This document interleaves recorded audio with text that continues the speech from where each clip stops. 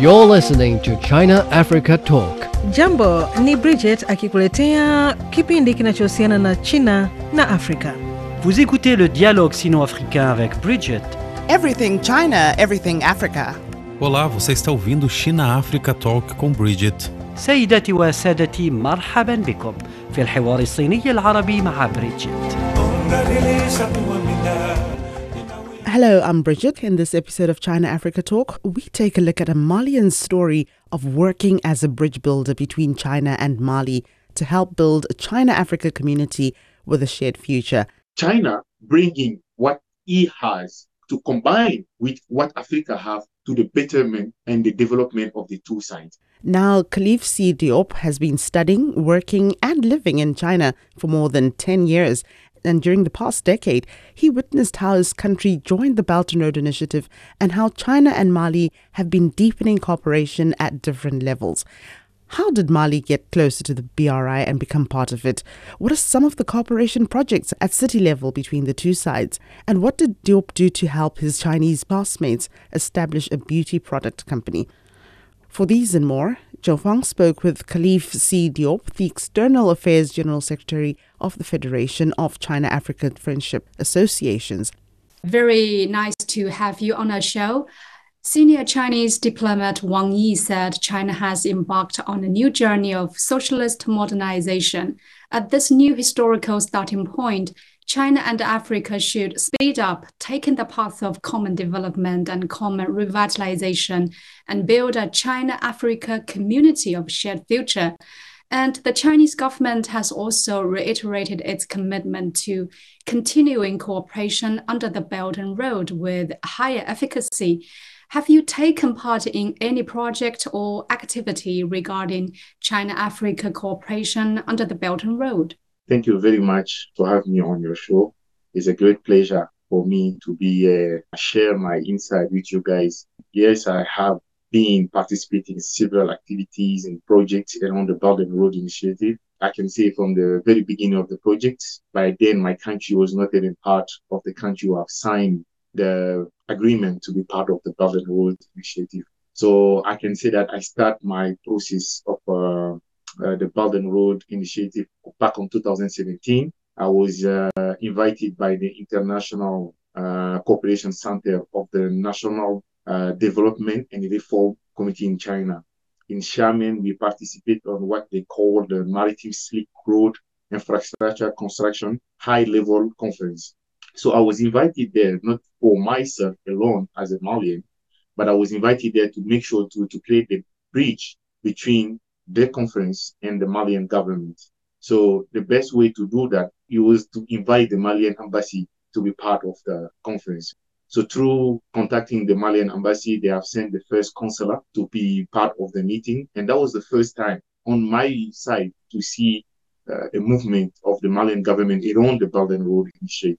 So from there, I've been working tirelessly to make sure that the government of Mali back home can have more information, more insight on the Belt and Road Initiative, what the Belt and Road Initiative is, and what can it bring to Africa in general and Mali in particular. We have tried to be talking to different height of the government to explain them the Belt and Road Initiative. We make a conference back then, the ambassador of China participate on it. After all those efforts, in July, 25th July 2019, the Malian government start to be part of the Belt and Road Initiative. They sign an agreement. In the agreements, we have political cooperation, trade cooperation, people-to-people cooperation, think tank, media cooperation, and the improvement of infrastructure. As you know, this is one of the key places where China is playing a big role in Africa. Apart from that, there was what they call the Twin Cities development. Twin City cooperation is to pair cities to work together. Through our analysis, we have been finding that most of the time the cooperation between China and Africa is on the level of the state, country to country. But how to deepen it to people, to cities, to province, to everybody to be taking part of this thing and understand that is our solution to the problem that we are facing in our different sides. So based on that one, in 2021, after participating on the second forum of China-Africa Economic and Trade Expo in Changsha in Hunan, I have come to find out that Hunan is the gate or the new gate China wants to build now for the cooperation between China and Africa. So after analyzing and understanding the capacity of Hunan, we have introduced a city in Mali, is in the southern Mali, on the border between Ivory Coast, Burkina Faso, Guinea, and Mali. So meaning is in the center of West Africa, called Sikasso. Is a economic city, like one of the most developed trade city of Mali. We are trying to pair this city with Changsha to have a twin city. So this is the biggest one of the biggest projects that we are working on today. And the Changsha government, after 2 years of like we going there and we talking to the Malian side, so after 2 years of interaction, I think the both sides now come to an understanding that this kind of cooperation is very good. So what the Twin City is going to do, when Sigasso and Changsha will be a partner in Twin City, they will be working on projects that is putting on the eye level with the Chinese government and Malian government already, which is road infrastructure development, energy development, finance, and all those trade and cooperation program. So to do so, what the two parties will be coming to put agreements from China, companies will be using that platform through Changsha to land their project in Sigasso, meaning in Africa. So Sigasso on each side too will improve its management around the Chinese companies and the Chinese project, and will build project that they feel that should be undertaken between the Chinese side and their side, and they will discuss that with Changsha, and we will see with the two part and other, like it's not because that the platform is between China, Sigasso and Changsha that only Changsha, the companies from Changsha or company or Sigasso can participate. We are looking at it board level. Even companies in Beijing, in Shenzhen, in other cities can come through that platform to implement their project. So it will reduce the barrier between the manager, the government, the people leading the project, and the companies. Let's talk more about this. I mean, economic and trade cooperation is very important, especially at this special period. You know, it's post-pandemic. The world economy is trying to rebound, revive. China will continue participating in major infrastructure projects in Africa and supporting Africa's manufacturing, as well as expanding cooperation in digital economy, public health, and green and low carbon development through various means, including financing, investment, and assistance. Can you share with us more stories of you contributing to the economic and trade cooperation between China and Africa, including your country? You see, today, among the 53 countries who have diplomatic cooperation with China, 52 of them have already signed to be part of that Belt and Road Initiative. And a lot of projects, as you just say now, China will continue to participate on those projects like energy supply, infrastructure development, manufacturing, and digital cooperation. And so far, I can say, like, for instance, in Mali, we have a hydropower station that China is building now in north of Mali, Gao. So many countries having those kind of green energy, because one of the key problem that we have in Africa is energy. When you have access to energy, most of the problem can be solved. So China is putting a lot of effort to make sure that Africa have access to energy, but not the former energy, green energy in a low cost. So Mali, Tanzania, Burundi, you can see Guinea, Tanzania, Ethiopia too.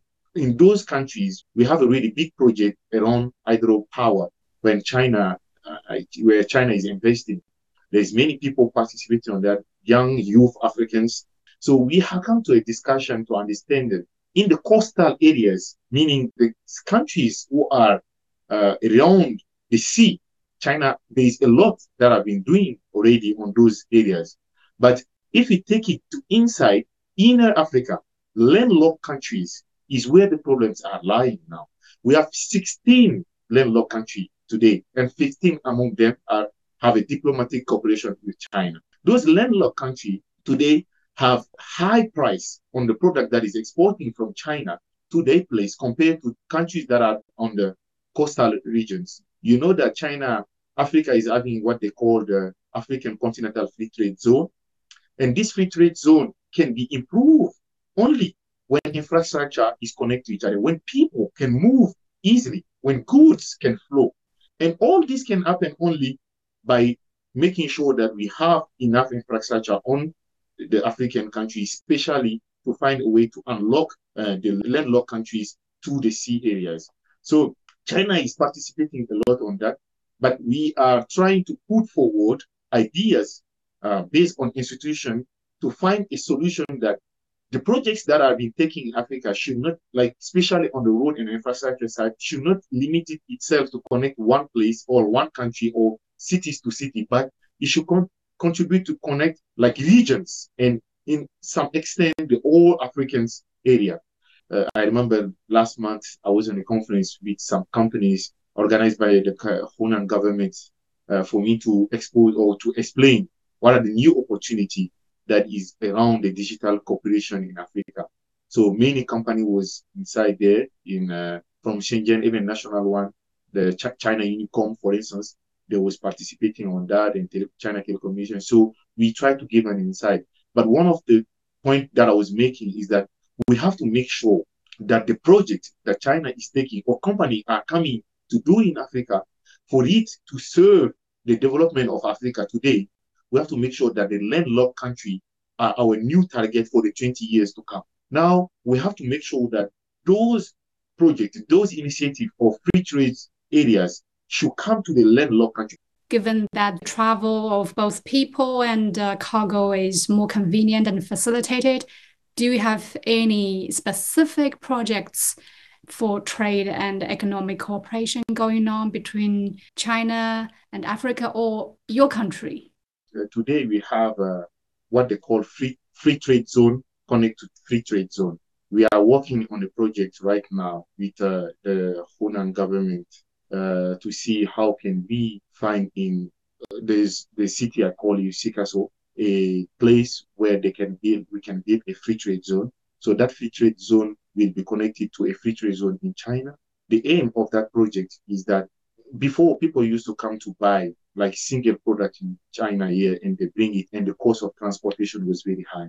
So what we are trying to do now is to, through a big volume of cargoes, and we take products from China and we land it on that free trade zone without going through any custom process.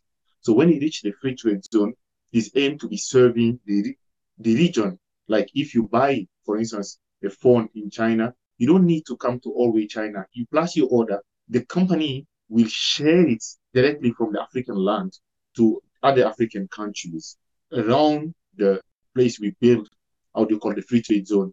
So when it's time to get on the market, that's when the, how do you call again, the costing fees and all these things will come. We reduce the price of transportation. The transport is once for everybody. We make sure that company don't go through the costing process. Or if you have a problem with your product, later on you can send back to the free trade zone area and it can be exchanged, because before, if you have a problem with your product, you have to send it back from Africa to China. So, but now by closing now that gap of the transport, we bring product directly to the people there. And through that one, then this is from China to Africa. But you have Africa to China too, because China is importing a lot from Africa. So what we are trying to do now, companies will purchase African products in Africa, and we will put all of it inside the same free trade zone. We make sure that when he reach the free trade zone, it means that he have reached already China, because all clearance, all the process will be done on the free trade zone at the gate. So from there, we will import it, like we will export it to China. How would you interpret a China-Africa community of shared future? See, in an easy way, I will interpret it as China bringing what he has to combine with what Africa have to the betterment and the development of the two sides, to bring development on and open up, more development, more transfer of technology to the both sides. shared future. Before we talk about China, Africa, I think His Excellency President Xi Jinping said first, for humankind, all the world have to have a shared future. Meaning, China is doing well today. We are doing fine. We would like to share the prosperity, the, the advantage that we have with all of you guys, for all of us to get at the same level, to fight against not only poverty in China, but also in everywhere in the world. So this is the world mindset. Under the China-Africa Cooperation, so we have a share butter project. What is called share butter? Shea butter is a butter that comes from a nut in Africa called shea. And this shea is collected naturally. This plant is not that people are raising, is naturally. We have the biggest quantity in Mali. Most of the time is the African women, our mothers, our aunties, our grandmothers who go to the farms and the villages and they collect those nuts. They put in their head cages and cages, 15, 20, 30 cages. They bring it in the city. They scratch the nut, they boil it, and they give the oil of it. When the oil comes from it, this oil has been sold to many developed countries, US, Europe, and you can see most of the big brands like L'Oreal and other cosmetic products are using shea butter. Back in 2016, I was talking to one of my classmates called Wang Yaohua. He's my master classmate. He had a wife, and one day he came with his wife to meet me, and his wife has dots on his face. I think she ate something and there was allergy. I said, "Oh, I have a solution for this thing." And she said, "Really?" I said, "Yeah." I said, "I have shea butter. I can give it to you. If you put it on your face, your old dot will disappear." She's like, "That is impossible. I've used a lot of product and I still have this allergy." I give the share to her.